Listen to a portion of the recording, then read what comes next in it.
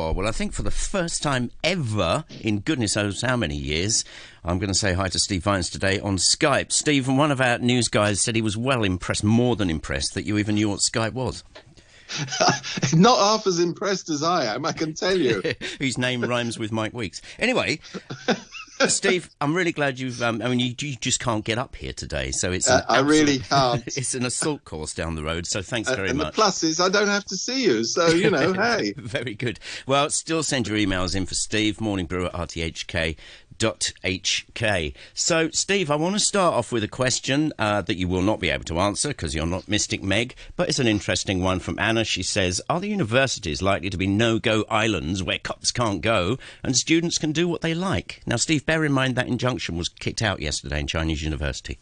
It was indeed. The student union applied for an injunction to stop police going on the campus.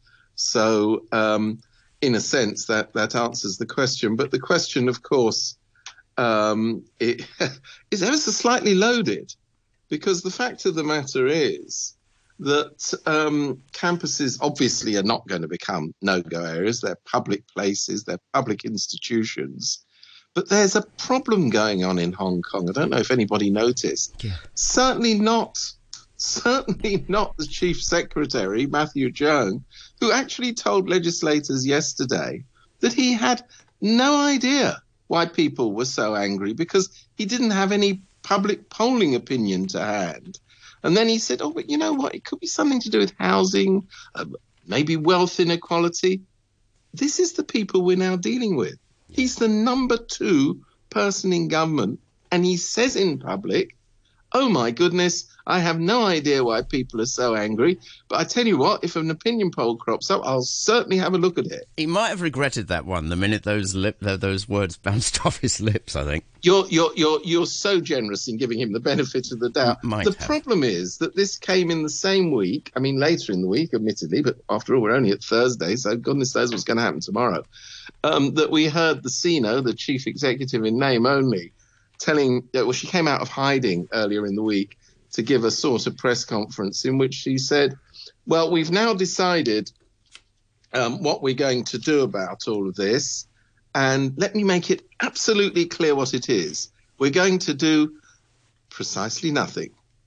And I thought, goodness. So we've got the number 2 doesn't know why there's a problem. The number 1 says our solution to the problem is to do absolutely nothing. Well, that's not, of course, true.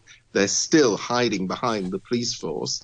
This week they're thinking of ways of reinforcing the police force with other discipline services officers, apparently from the correctional services. But, all they do is talk about violence, and all they're focusing on is the symptom and not the cause. Let me ask you something here, Steve. Purely, I'm going to put a caveat on everything this morning. Purely in your opinion, have we actually reached, looking around everywhere, what, if you're a chess player, you'd call it a check situation? Yeah, I think that's right. I'm not a check player, but I sort of understand it. I think we're check but not checkmate. Yeah, that's what I mean. In other words, you've got... Nobody is pretending anything otherwise. You've got a crescendo of violence. You've got implacable opposition on both sides, and it's hardening and spreading. Mm-hmm. So in any normal circumstances, the government takes the lead and says, we have to do something about this. You've seen, for example, in Bolivia, where they had enormous demonstrations, the president left the country. You've seen in Lebanon, where there were enormous demonstrations, the prime minister resigned, and so on. In almost all circumstances where the situation reaches this degree, either someone carries the can and takes the blame and goes to make way for a new start, or takes the initiative, maybe in the way that President Macron did in France when he was facing the Yellow Vest protests, and went storming around the country talking to them. But before, and this is the crucial point, before he went storming around the country, he tackled the main cause of their discontent, which was this fuel price increase. Yep. So in every circumstance, except for Hong Kong, the proactive response has had to come, as it always needs to, from the government. Here we actually have a government that says, we don't know why the problem exists and we're going to do nothing about it. Let me ask you about the one thing that everybody's been talking about. In theory, there is an option for some serious military intervention. Now, everybody's talking about that. Then the business guys will say, well, they're not going to do that because it'll kill Hong Kong, X, Y, and Z. But I wonder how close we are to perhaps the notion of, to hell with the consequences, whackety whack. Well, I don't know. Plainly, I mean, of course you don't. No. But all I do know is that they've kind of outlined the parameters of where and how that would occur. First of all, it won't be the People's Liberation Army. It would almost certainly be the People's Armed Police. We know that because they were doing all these rather ferocious exercises over in Shenzhen about 6 weeks ago, which incidentally have stopped. But we see that all the time. I mean, that's the playbook, huff and puff. But when does it stop being huff and puff? A particular part of the armed forces, which is not the army. Gotcha. But the second point, which a lot of people are now saying, is, do you know what? They don't really need to send in anybody because there are so many members of the People's Armed Police already embedded in the police force, already directing operations from this base that's been established in Shenzhen, that in a sense, sending in opening the border and having trucks filled with... That's what we're thinking. That's what people think, isn't it? One of those great big posters kind of job. Well, I don't think that's going to happen. This is a hostage to fortune. What do I know? Well, but I don't think this is going to happen because I think that the chosen method now is simply to keep infiltrating them into the police force here. Wouldn't you, if you were a commander of something, wouldn't you think, well, that's the logical thing to do? I don't know. I mean, the point...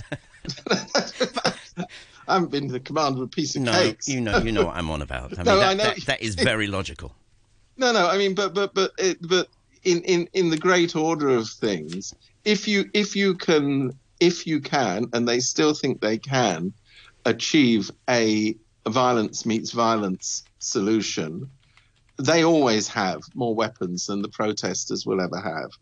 And they always have the means, because of the structure of the government here, to simply brush it aside and say, actually, we're in command here. We may not bring our troops in such a visible way, but we'll be running the show now. Please sit at the back, and we don't want to hear from you for the next few weeks. I think that's far more likely.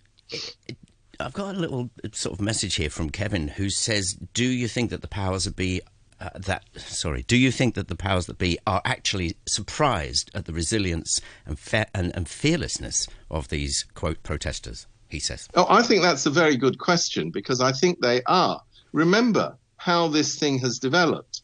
In the early stages, there was a great confidence. Oh, it will all peter out. Hong Kong people, you just give them a couple of baubles and, they're very kind of fickle. They'll disappear. That hasn't happened.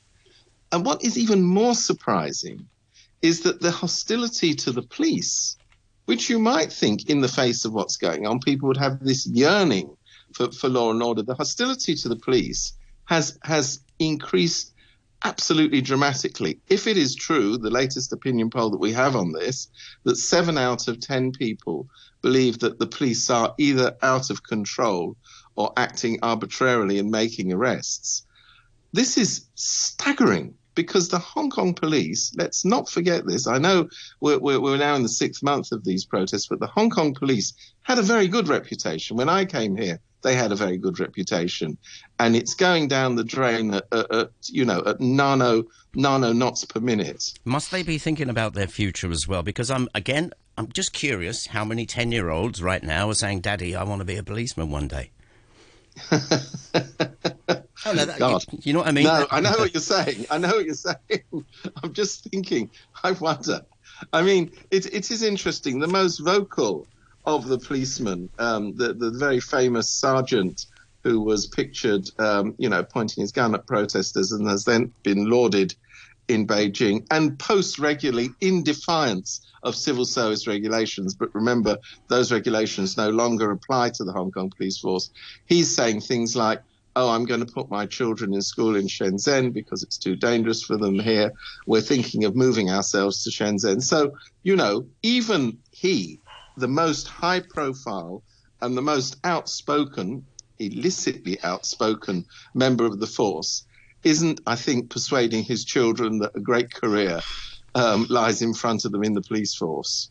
Yeah. Well, it's a shame because it's not just about what's happening right now. It is the future for these guys. And let's hope everything gets put back to normal. Ain't that the fact? And let's hope that kids are saying, Daddy, I want to be a policeman.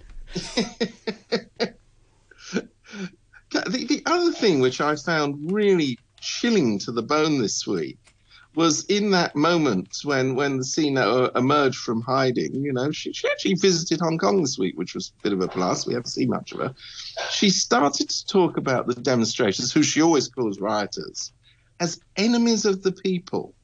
Now, this is a term, I know it's very famous from the Ibsen play, but this was a term that was much favoured by Joe Stalin during the very darkest days of the Soviet Empire, when people were thrown into gulags never to be seen again.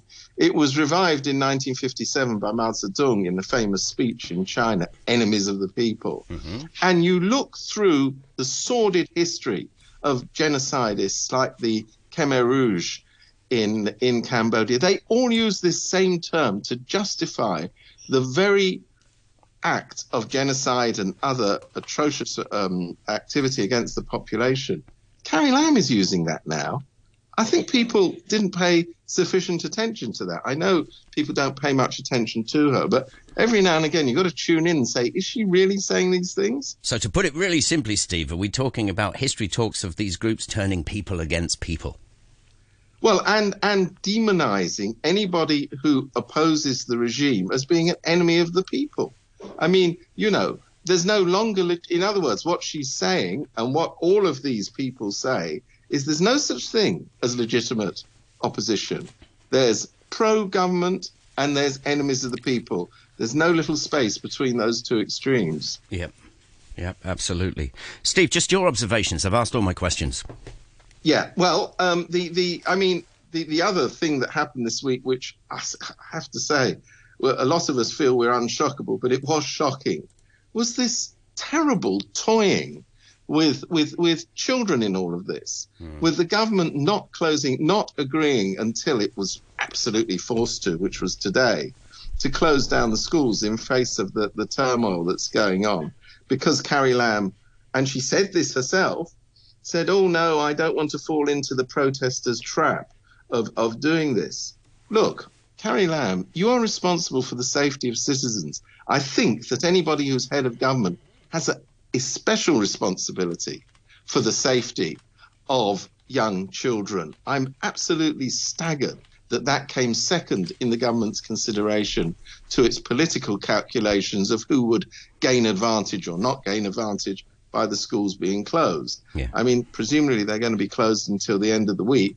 Some of the universities are ending their current term early, so we don't know what's going to happen there. Steve, tell me, in your career in years gone by, the conversations that have probably been had in big newsrooms about a photograph determining, literally changing the course of something. I mean, yesterday the big photograph was little girls, schoolgirls, and it was the uniform, the Sailor Moon almost uniforms up against a wall with these cops just like standing next to them. That is a picture that can totally and utterly change things.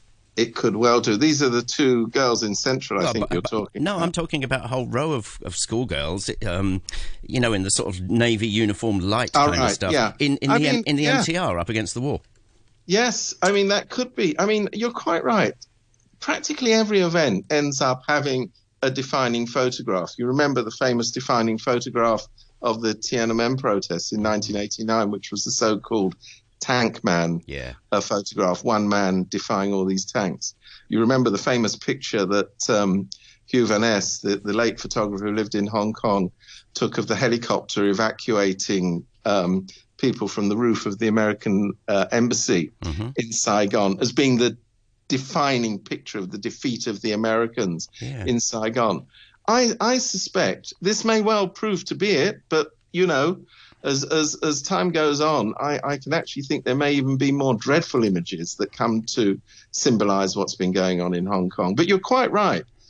it's a cliche, but it happens to be a true one. A picture tells 1,000 words. We'll come back after the news with Steve Vines. If you want to get in touch, Morning Brew at RTHK on Radio 3 and Circles, just before 20 minutes to 11. 10 more minutes or so with Steve Vines, who's satelliting it today. Steve, all yours. Well, I tell you one thing that I've been increasingly thinking about, and this is because when I started working as a journalist, I was covering Middle East things, and I can't help keep thinking about Lebanon.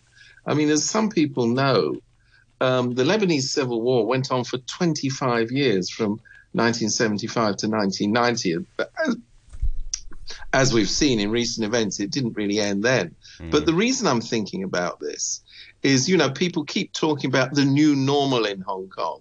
The new normal is that before you go to work, you want to find out whether there's going to be any transportation. The new normal is that tear gas is flying around. The new normal is that every time you turn on a TV, someone's being beaten up, usually by somebody in uniform, etc., etc., etc.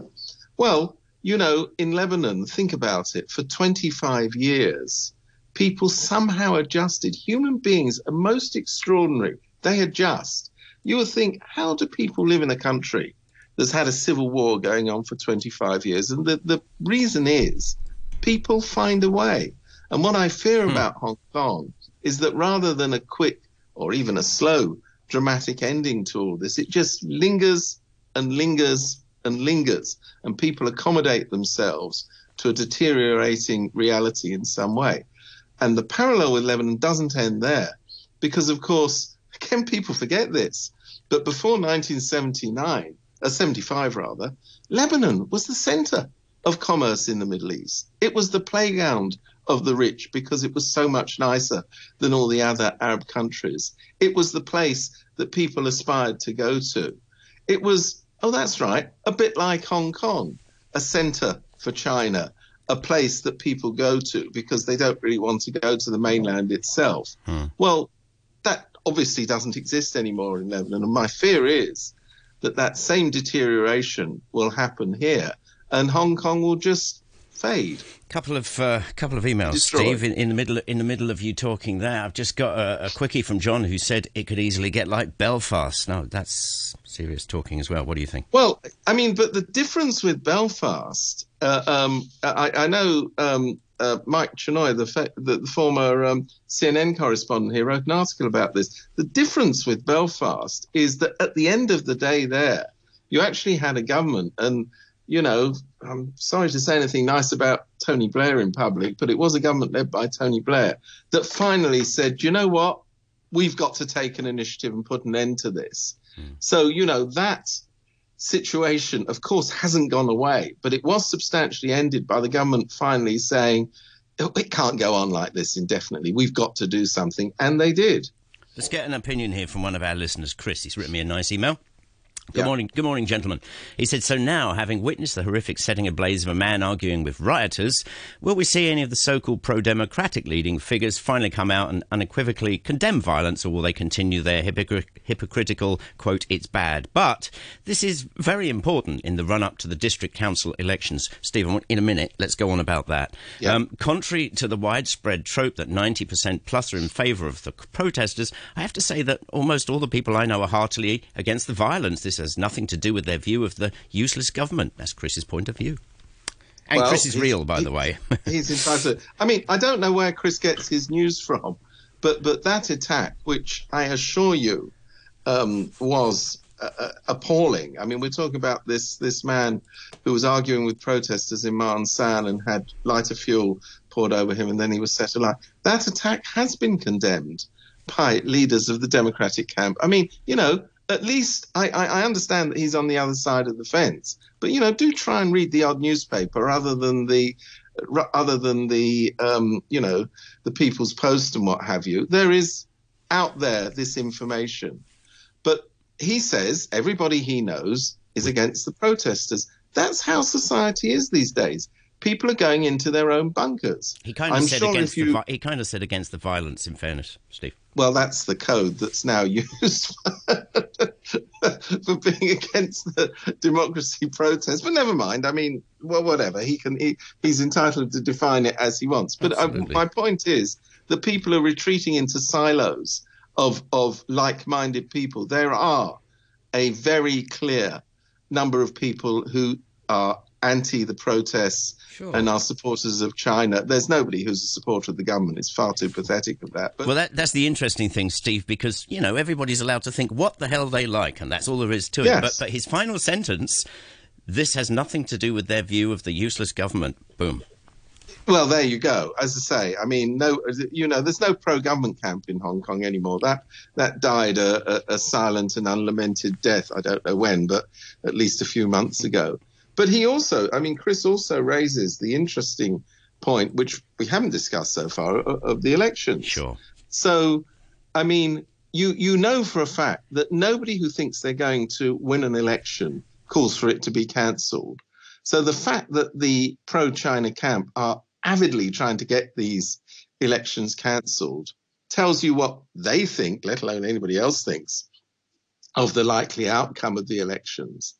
And we've seen this week there was a very good interview with John Tsang on Radio 3 the other night, in which he was saying, John Tsang, the former financial secretary, in which he was saying the consequences of cancelling these elections would be disastrous. Mm-hmm. I mean, let alone the anti-democratic nature of them. I mean, if you think the violence hasn't been ramped up far enough, go for it. It will be a fabulous idea for getting even more people on the streets, even more angry.